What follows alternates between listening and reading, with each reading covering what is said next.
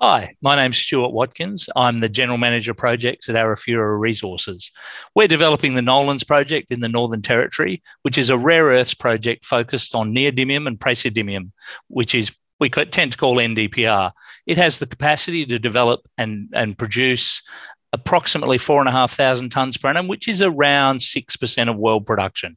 NdPr is a vital metal for making permanent rare earth magnets, and with the push towards electrification of transport and wind turbines and modern technology, it is becoming more and more important in this modern economy that we're living in. Yeah, thank you very much. Good introduction. Nice to meet you. Nice to meet you, Merlin. So Nolans Bor, I know very little about this project. I look at your presentation materials, I look at the company, everything looks fantastically, really good, well presented, very professional. Now, I just wondered if you could help me out and just kind of take me back a little bit, provide me kind of a bit of background to the project and a bit of history about how you came to it and, where it's come from as a project. Okay, yeah. Nolans was discovered in the early 2000s, which seems like an awful long time ago, but that's the way of rare earths, I guess. They're not quick to develop projects. In early 2000, they started drilling there, they developed a resource, and they started a metallurgical test work program. They moved through a couple of different flow sheets, and then in 2012, I think it was, they did an extensive drilling program and had a big resource increase. Then they realised that the flow sheets that they had probably weren't going to work in the environment, the financial environment at the time. The operating cost was too high, the capital cost was too high, so they really went back to the drawing board. And I think that's something that is quite unique about rare earth projects is the technology. Sorry. Yeah. So just that you talked about there that it wasn't going to work at that price environment. Was that because there was a huge rare earths price peak, wasn't there? Kind of it spiked around 2011, 2012, and as that came off, was that when they realised that the MET wasn't going to work? Yeah, they had developed their first flow sheet at that point in time, before my time in the company. And when that price spike got up, that was fairly short-lived, unlike the prices we're seeing today, which are on a very steady rise. But that was when the Lynas project at Mount Weld got up. And prices at those times peaked at sort of $300 a kilo for NdPr oxide. But yeah, so they went back to the drawing board to really try and understand how do you make this all work. I mean, every rare earth deposit is fundamentally different in its mineralogy and its chemistry, and unlocking the Rosetta Stone of that is really the key. In about 2015, one of the people who works for me here now, Alex Elliott, really unlocked the key to this ore and developed the phosphoric acid pre-leach process, where we actually can use the specifics of the ore to actually unlock it, and we work with the ore rather than fighting against it. And I joined in 2018, about halfway through the piloting, and we commenced the definitive feasibility study. I see that you did a 4-year metallurgical kind of pilot program. Did you join in the middle of that, or have you I joined roughly in the middle of that in the beginning of 2018, just before we kicked off the definitive feasibility study. I came in to run that for the company, and during the feasibility study and just a little bit beyond, we finished off the metallurgical piloting program, and that really underpins the confidence we have in our flow sheet. I always get a smile when I hear kind of definitive or the full final feasibility study, because it's almost as if the feasibility studies before that weren't really feasibility studies. And, is this the final ultimate, Yeah. Us engineers like to talk about that sort of stuff, but realistically, what all a definitive feasibility study means is we are costing what we're actually going to build. Rather than sort of that'll kind of work and we'll give it a go from there, which is what you tend to have for a pre-feasibility study. Can we just step away from Nolans Bor at the moment? Just kind of, can you bring me up to speed on rare earth separation and kind of oxide production of NdPr oxides kind of around the world? Because when I last had a kind of an in-depth look at this sector, the processing technology was kind of run and controlled by China, and that there was no rare earth production outside of China. I just wondered, has that changed? What's the story now? Look, rare earth, I believe it used to, back in the dark, distant days, be more produced in the US and in Europe. But certainly, through the 80s, I believe it was primarily, rare earth production really became centered in China. There was a number of French companies working in it, but eventually all their production facilities moved to China. There was large deposits there, and so they work with that. And eventually, as you said, prior to that boom in the early 90s, there really was no production outside of China.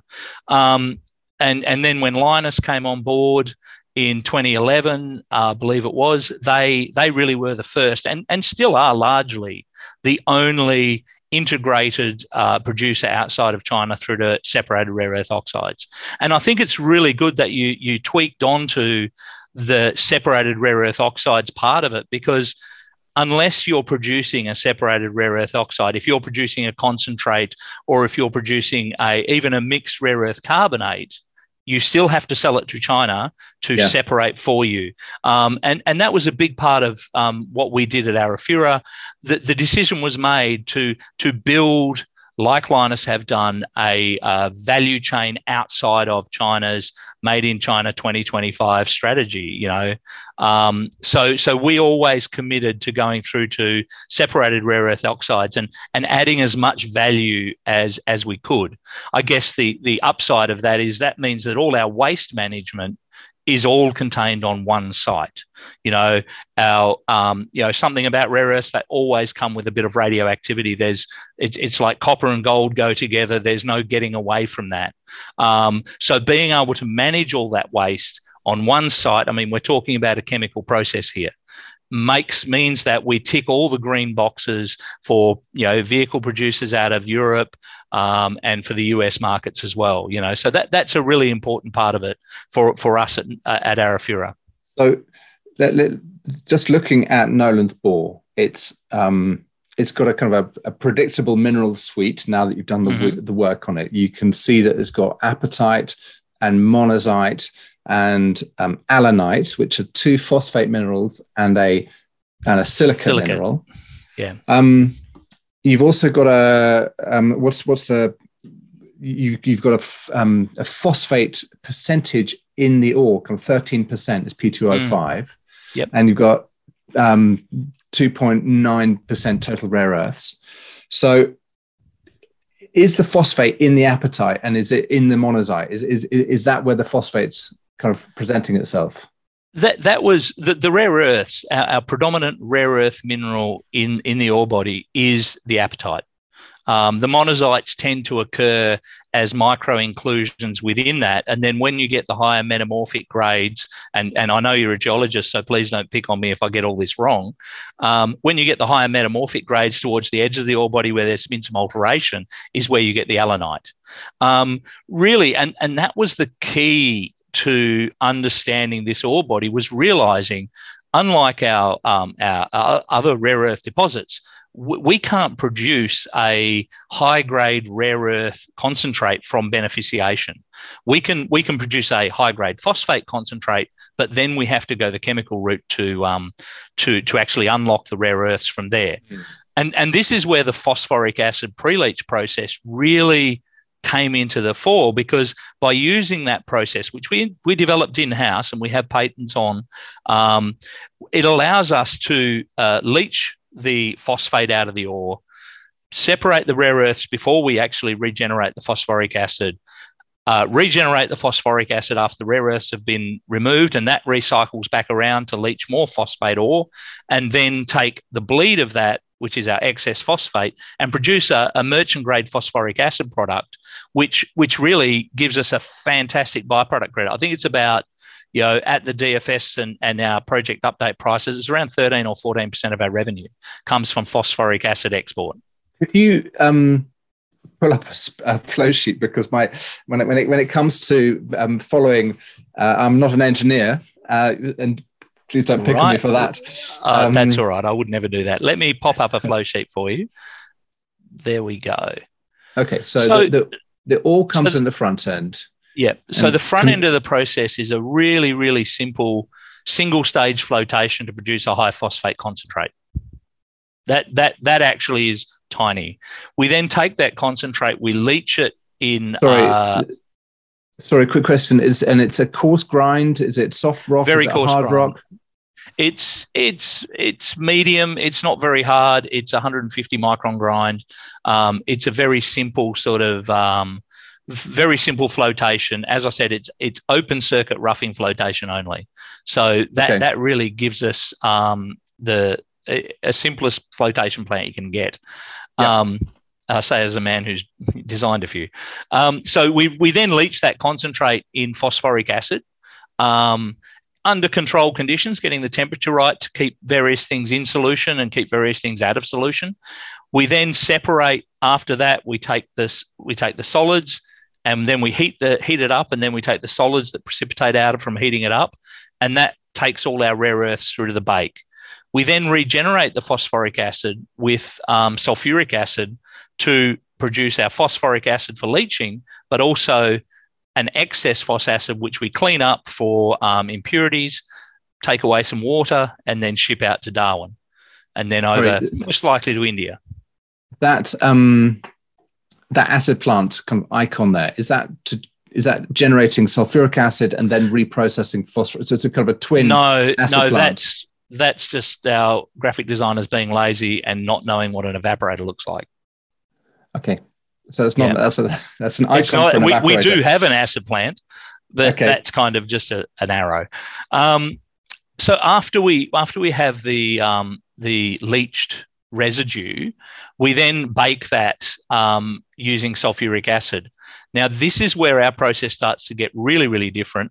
We don't need to actually run our bake at 700 degrees like many of the other players in the market, because they're actually trying to boil off the excess sulfuric acid, whereas we don't mind if that excess sulfuric acid stays there.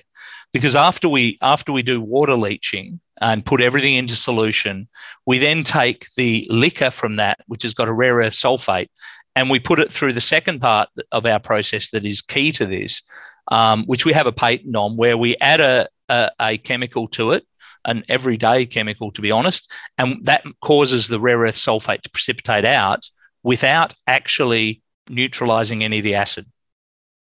Hang on, sorry. Forgive my poor understanding of metallurgy or hydrometallurgy. And so when you talk about an acid bake, it's you're heating. It's more like a kind of an acid boil, really. It's a saucepan equivalent. You're not. You're heating the fluid up, not heating a no. So what up. you do is you mix, for every ton of residue we mix 1.6 tons of concentrated sulfuric acid with it, and that forms a paste, and then we heat that up, in our case, to 250 degrees. Okay. In Linus's case, they have an acid bake, but they mix this paste, and then they heat that paste up to 700 degrees and produce a dry discharge from their kiln. So they have great big long 200, 300 meter long kilns. We do all this in a paddle dryer. Okay. Thank you. We leave it as a paste. Okay, so you leave it as a paste, and then you re-liquefy it, but in the water leach phase. You drop it in water, and that's about all you do. And then separate the solids and liquids. So the solids and liquids. So the solids go to the tails, and solids go to the tails, and the liquor comes to precipitation. Okay, and in the precipitation, you chuck in your everyday chemical, which is your is that a proprietary secret what that chemical is? I could tell you, but but you'd have to kill me. I'd have to kill you. Yeah. Yeah. Well, there we go. That's a good thing. Zoom. So once we've precipitated out the rare earth sulfate, we separate the solids and the liquids, and this mixed acid, which is the liquor phase, now contains about 10% phosphoric acid from the phosphates in the leftover in the material, and about 20% excess sulfuric acid.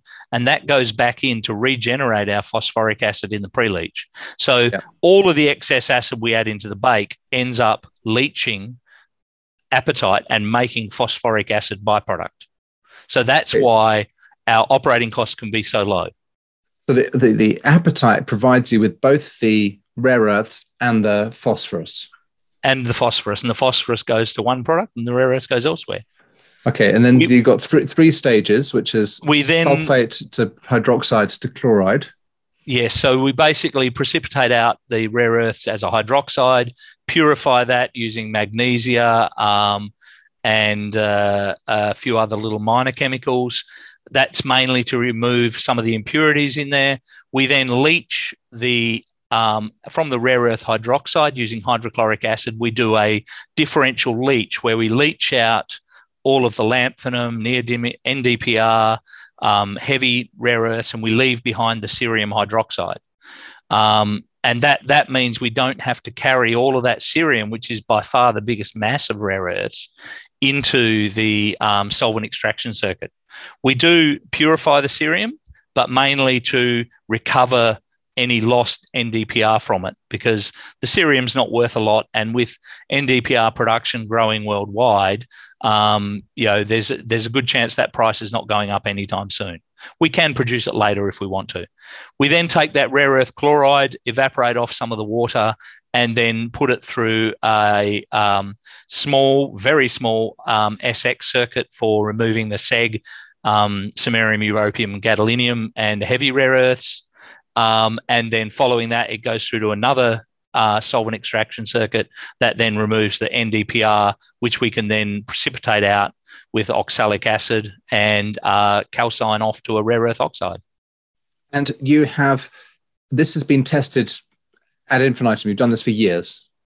We've did about 4 years of piloting on this flow sheet. Shall I put the flow sheet away now? Yes, thank you. So we've done about 4 years of piloting on the flow sheet, starting with about 15 to 20 tonnes of ore from Nolans, which we did through large diameter bore drilling. We then put it through every stage of this flow sheet. We did and there was about 7 stages right through. So we did it in various stages. We didn't go and build an integrated pilot plant. There was no real need for that.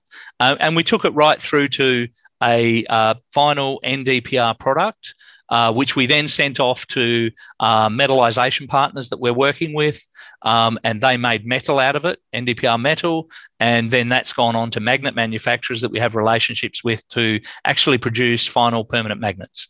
And the metallizers and the magnet manufacturers are very happy with the product from Nolans.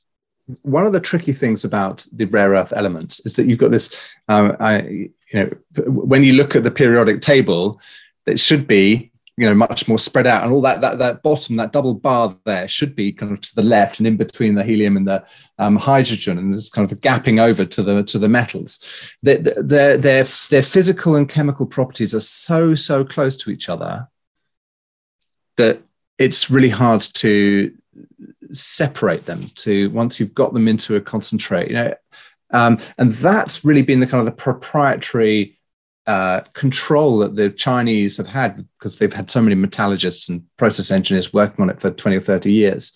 And from what you've just described to me, it's almost as if that wasn't kind of a big intellectual leap. Well, look, there's, as I understand it, and I have to admit, I'm by no means the expert on this. I have a man with a PhD for that. As I understand it, there's 3 main processes that people use for separating rare earth oxides.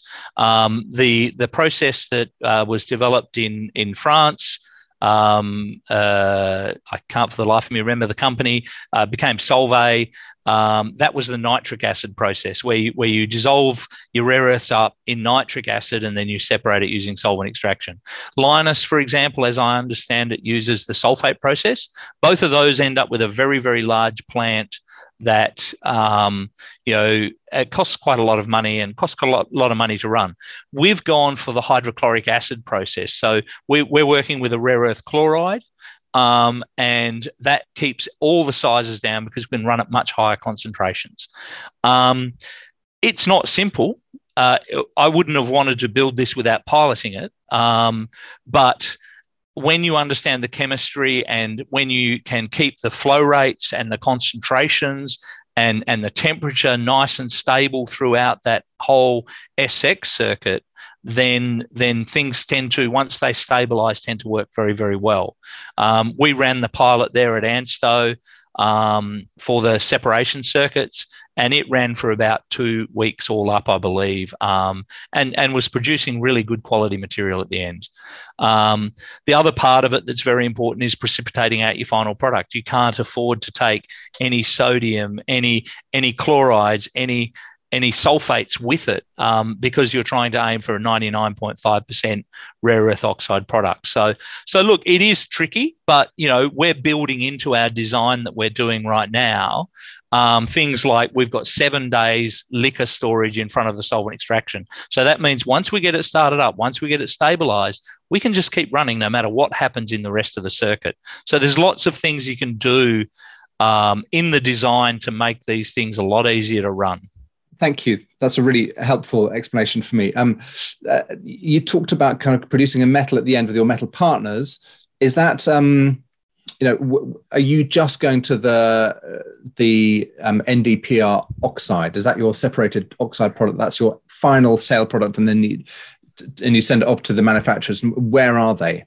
Look, we've got 2 metallization partners in Vietnam and Thailand, and there's other metallization partners in China. I mean, China is also by far the largest permanent magnet producer in the world. So there's every chance that our product will eventually pass through China on its way. But once you go to a rare earth oxide, the various stages after that, the metallization, the magnet manufacturer, they're not proprietary, and the cost of developing those sorts of processes are very reasonably moderate, shall we say. I won't say they're small. But what we're looking at doing with our sales model at the moment is really working with the end customers. So that might be a vehicle manufacturer in Germany or in Korea, or a wind turbine manufacturer in Europe. And we're really looking at, we will contract the metallizer who will make metal. The end user will contract the magnet manufacturer who will make the magnets for them. We will send our oxide to the metallizer.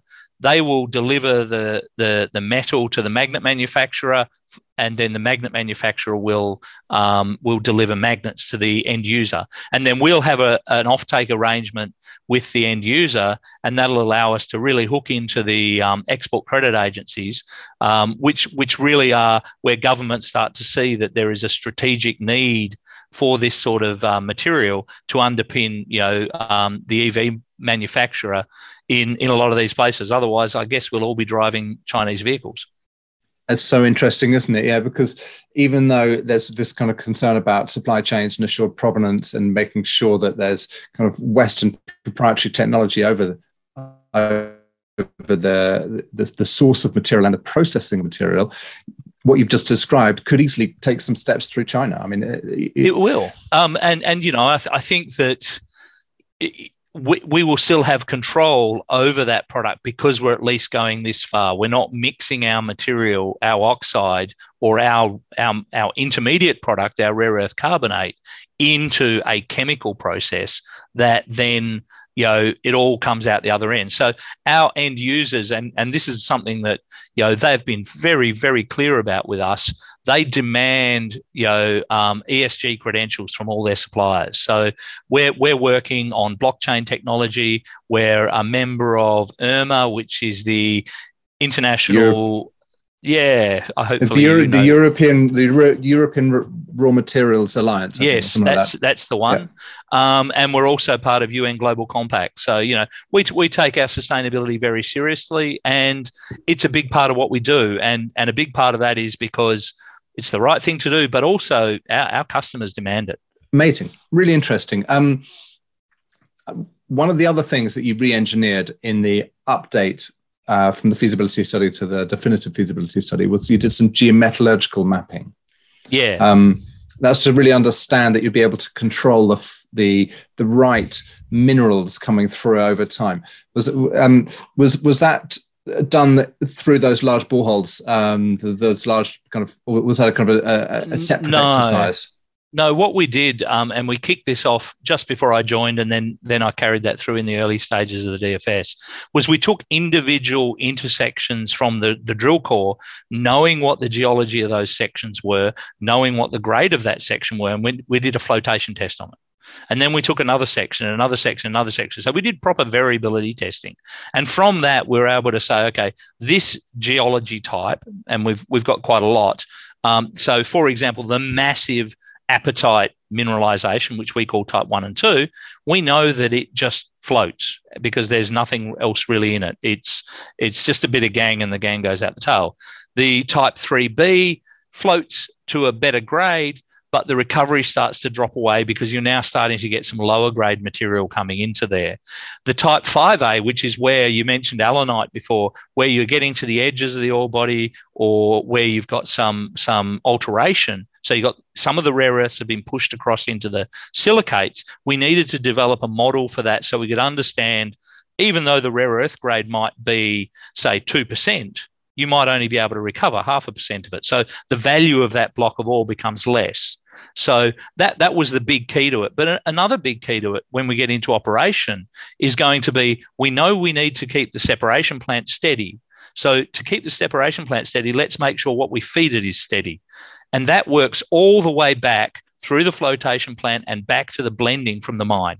And so we're definitely going to be running and constantly looking at that flotation performance so we can keep the concentrate as steady and as even over short term as we can.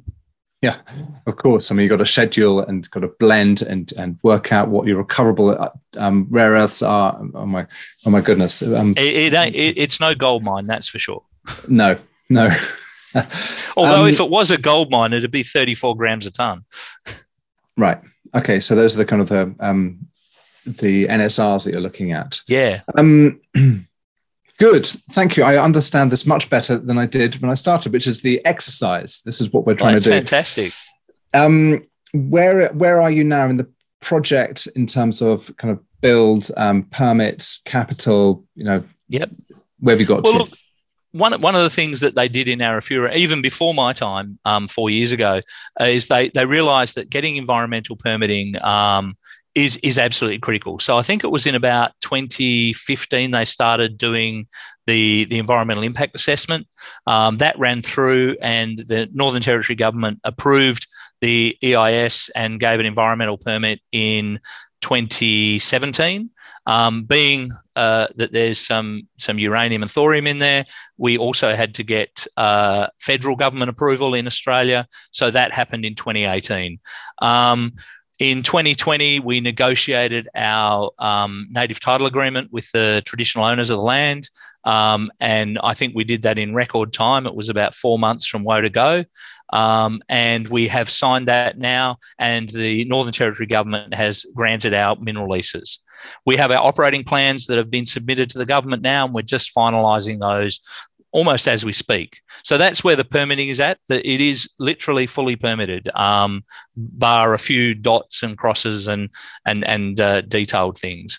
On the engineering front, back in last year, mid-last year, we raised $45 million. And in late August, we kicked off front-end engineering and design. We're using Hatch, well known for hydrometallurgical expertise, to do the front-end engineering and design on the hydromet plant.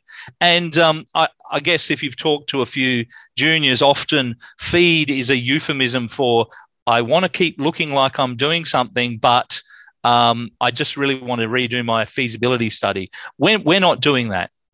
We're actually taking the hydromet plant, which is the very big, complicated bit in the middle, and we're taking that through to 60% design maturity. And the reason for that, the reason why we're spending all that money kind of in front of FID is because that will allow us to go to constructors, tier one constructors here in Australia, and go and get lump sum prices to build it. That takes all of the price risk and schedule risk and takes it away from the lenders and takes it away from Arafura. So that is the key to this thing. And for us, we're aiming for around 65% of our costs at FID to be locked in to a fixed price lump sum. And I think that's really important. And Gavin's spoken in the past about export credit agencies and kind of government funding, which would be unlocked at FID. Absolutely. NAIF and EFA have committed to $300 million for us, and that's a really good cornerstone piece of debt. And, so if we've got that surety of price, we will also bring the export credit agencies in, and with that will come the equity. Great. I had meant to ask about it earlier before we got onto the money side of things, but the uranium and the thorium, what happens to that? It all ends up in the tailings dam. Okay. And interestingly, and this is an interesting side effect that most people don't understand, the tailings dam is actually going to be a lower grade uranium and thorium than the ore body because of all the chemicals we precipitate. Okay. So how does that work? Because you're adding We're adding a pile of reagents and chemicals, and a lot of those get precipitated out. Right. So we slightly dilute the tailings by the time we place them in the tailings dam. And we've developed the tailings dam design through the feasibility study that allows us to progressively rehab. So we start off with 2 cells. Once they're full, we build another 2, and we then cap off, drain, and then put a rock capping on the top of it. So we'll progressively rehab over our 30-year reserve or 38-year life of mine. Stuart, that's fantastic. I don't know if it's your remit, but it's a $1 billion build, isn't it? And you've got a market cap approximately, $1 billion build, market cap of 300 coming in debt. So there's a $700 million gap. Mm-hmm. What are the discussions around that gap? Well, look, you have to realise I am the project manager, project director. I'm not necessarily involved very closely in that. Certainly, with the funding model that Gavin, I'm sure, has gone through in the past with various people, that funding model really should easily bring in the debt side of things.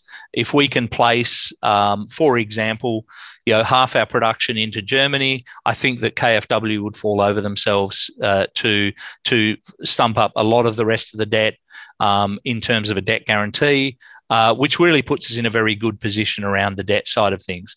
With offtake, you'll probably also find that many of the offtake partners will want to make sure this project succeeds. So they will look to put in some equity potentially at company level or even at project level. And then from there on, once you've taken that funding and offtake risk out of the project, I think the rest of the equity should take care of itself with a fairly significant re-rate on the share price. Absolutely.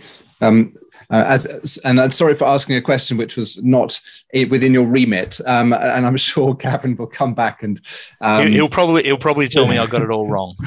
Well, that's certainly going to be a kind of a key unlocking step for the equity. Absolutely. Once he's got or him and the rest of the team have got the finance lined up, then the project or the equity will continue along its way.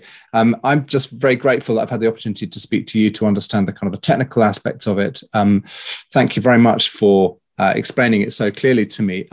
Is there anything you feel as if you want to that we haven't covered about the project or about the build, the team, the construction process, the path, the pipeline, the path line that we haven't spoken about? Look, we've got a great team here at Arafura. We've been building it over the last couple of years. The project team, I think, is cracking out to about 30 people now. We're very excited about delivering this project. And a lot of people are joining our team and really, really getting involved with this project because it's one of those projects that really has an opportunity to transform Central Australia. This is an intergenerational project that will deliver for that part of Australia, for the Indigenous people in that part of Australia, local businesses, for all of the Northern Territory. And I think, for me personally, and I know a lot of the guys in my team and girls, that it's exciting to be part of something so extraordinary. And, that's why we're all excited. We've got our shirts with FID 2022 on it. I wouldn't wear this shirt if I didn't think we were going to do that. Great. It's a big chemistry kit. It's a big engineering project. Bring it on. Absolutely. I'm looking forward to it.